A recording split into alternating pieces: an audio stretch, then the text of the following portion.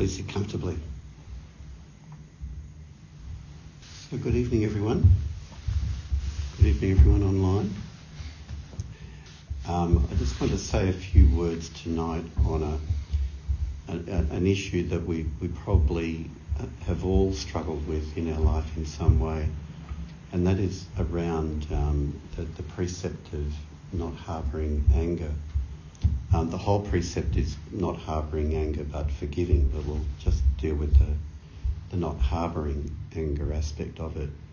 Anger can be a very challenging emotion for all of us, and it's important that we kind of understand the nature of it quite clearly, because as an emotion, anger often gets a lot of bad press, and it gets bad press from Buddhists too, who only seem to understand the precept in a very literal kind of way.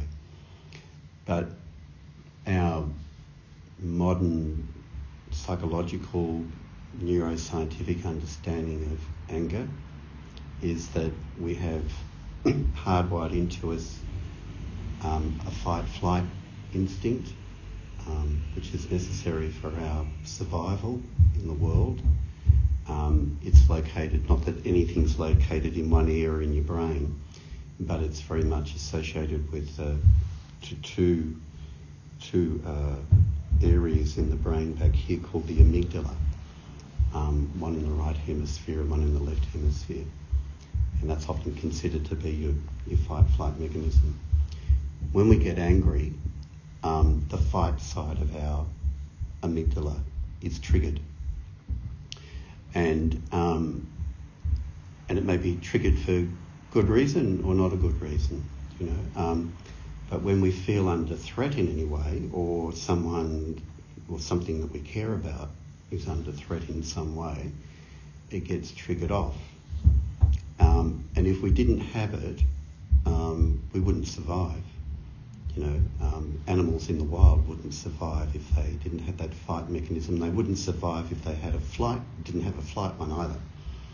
And when they do research on rats, I know that's not a very good Buddhist experiment, but when they do experiments with rats and they remove their amygdala, they just become very listless and indifferent.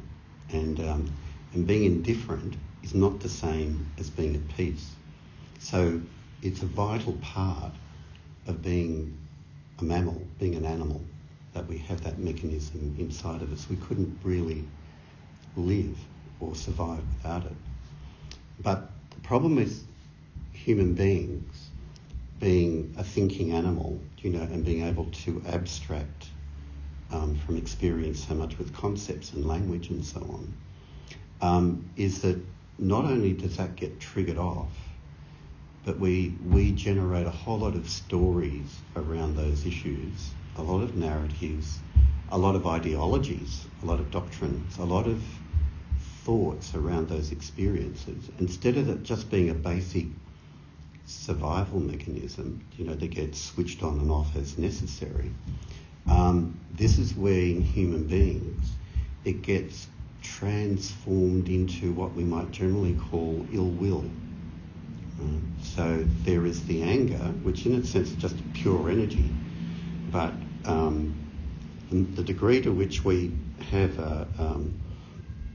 an egocentric sense of self, you know, was that we'll pick up anything that's a threat to us. Someone looks at us the wrong way, you know, doesn't even look at us the wrong way, just looks at us, you know, and we're picking it up as a threat, you know, and we're getting angry and making a story about why they're looking at me like that.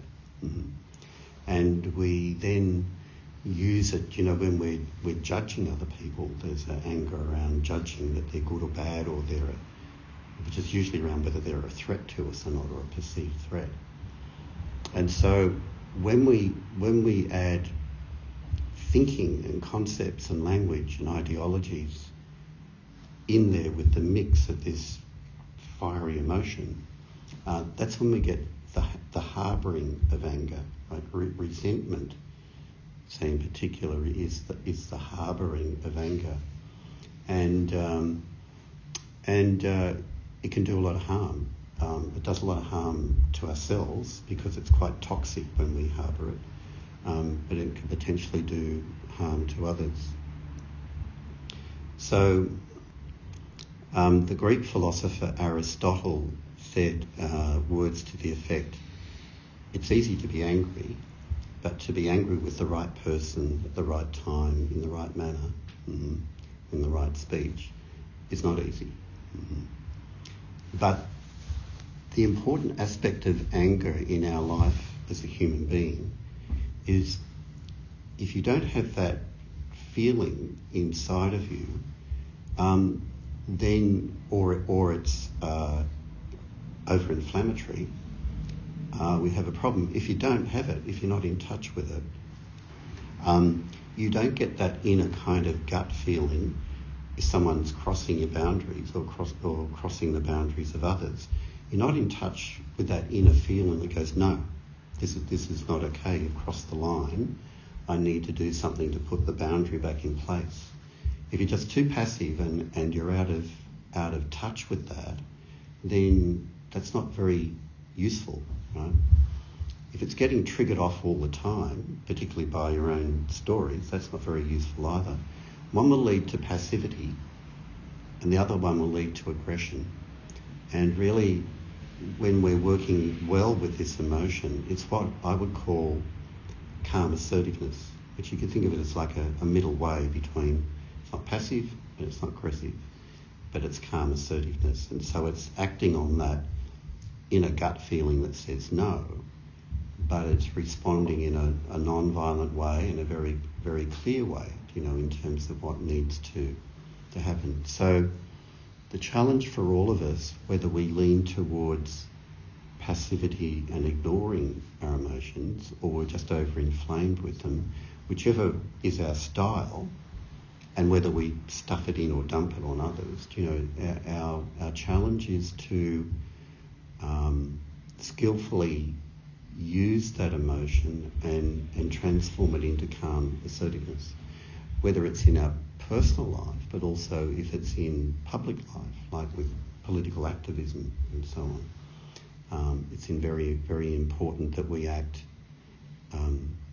with calm assertiveness. On the weekend, Diana and I went to a local little political rally up in Palm Beach where the government wants to turn Barrenjoey Lighthouse into a commercial B&B, and a lot of the residents are opposed to it. And the connection with what I'm talking about is that it was a really wonderful group of people who were mature people, concerned about the environment. It was light-hearted, but one of the speakers kept saying all the time, maintain the rage. Remember that, maintain the rage. And so he's speaking to what I'm saying here. No one was angry, no one was aggressive, but we need to go, no, this is not okay. The community needs to be consulted on this, and we need to have our say. And without that anger, you wouldn't do anything. It's all very well to have these spiritual feelings of love and nurturing, kindness and everything, and yes, you need that. If you care about the environment, that's very important and you love it. But if you want to save the environment, if you want to save the world from where it's going, with global warming and extinction of wildlife and pollution and all of the breakdown that's occurring, sadly, it's not enough just to have these feel-good feelings of loving everything. It means acting on it, and it's activated through anger. You want to fight for something that you love or that you want to protect. So if you consider yourself a Buddhist, it's okay to be angry, right? It's just how you direct it and how you manifest that energy. But what is it good when we think that it's really not the basic biology that's the problem, it's all the thinking that we bring to it. A very simple practice which I've practiced with myself with this, but I introduce it to my clients quite a lot, and it seems to be effective for a lot of people. It's just basically labelling. if you're driving along in your car and someone nearly smashes into you and you start to get really angry about it, you can go into all kind of fantasies, revenge fantasies and things. But if you have a commitment to labelling the thinking that goes along with it after the initial trigger, and instead of going along, keeping the fantasy going, keeping the narrative going, you just simply label, you come back into the body, you experience fully, mindfully, the anger in the body, and you go right into the epicenter of it, like go right into the most intense part. Breathe with it, just stay with it for a while. It takes about 5-10 minutes for the adrenaline to drain out of your body, and then you calm again, right? And you can let it go. But when you do this, when you do this as a practice, it becomes so crystal clear to you from your own personal experience that the more you keep the thinking going around an incident and the more you keep the fantasy, it's like oxygen to the fire. It just keeps it inflamed and keeps it going and going and going. And if you starve the fire of oxygen, it goes out. Mm-hmm. It calms down, and in those circumstances, when okay, my first commitment is to let's get out of the thinking into the body, and it's like I have a commitment to myself. When I'm calm, then I'll act, and by the time I'm calm, just let it go. Sometimes I might want to act on it if it's appropriate to, but it's gone. Move on, drive on. Mm-hmm.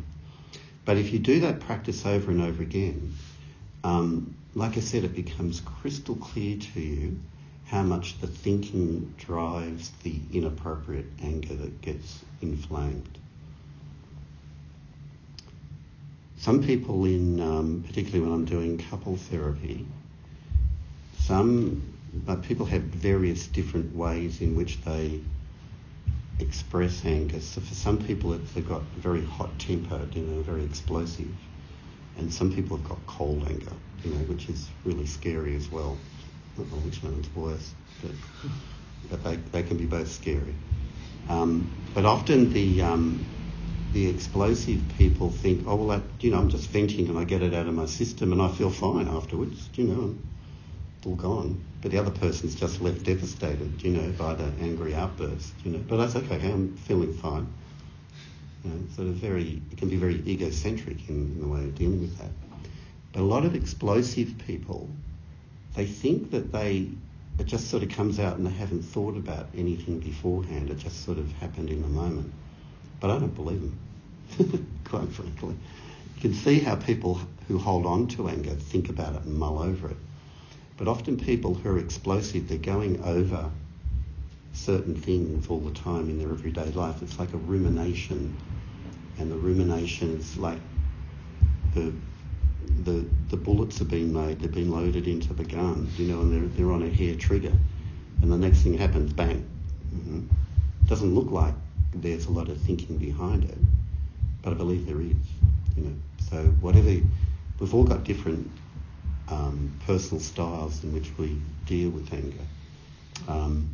But whatever that style is, just keep paying close attention to the belief thoughts, the attitudes, the stories that feed it.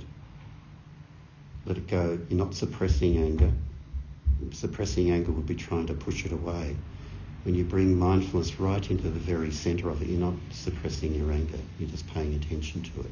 There's a big difference between containment of anger and suppression of anger. It's containing it there so you can experience it. So they're all the useful ways for actually working on this precept. It's important, I think, with all of the precepts that we're not just moralistic and say, well, just be more generous or just don't be angry. And we've actually got to develop the skills in which we can actually process these things in a wiser way.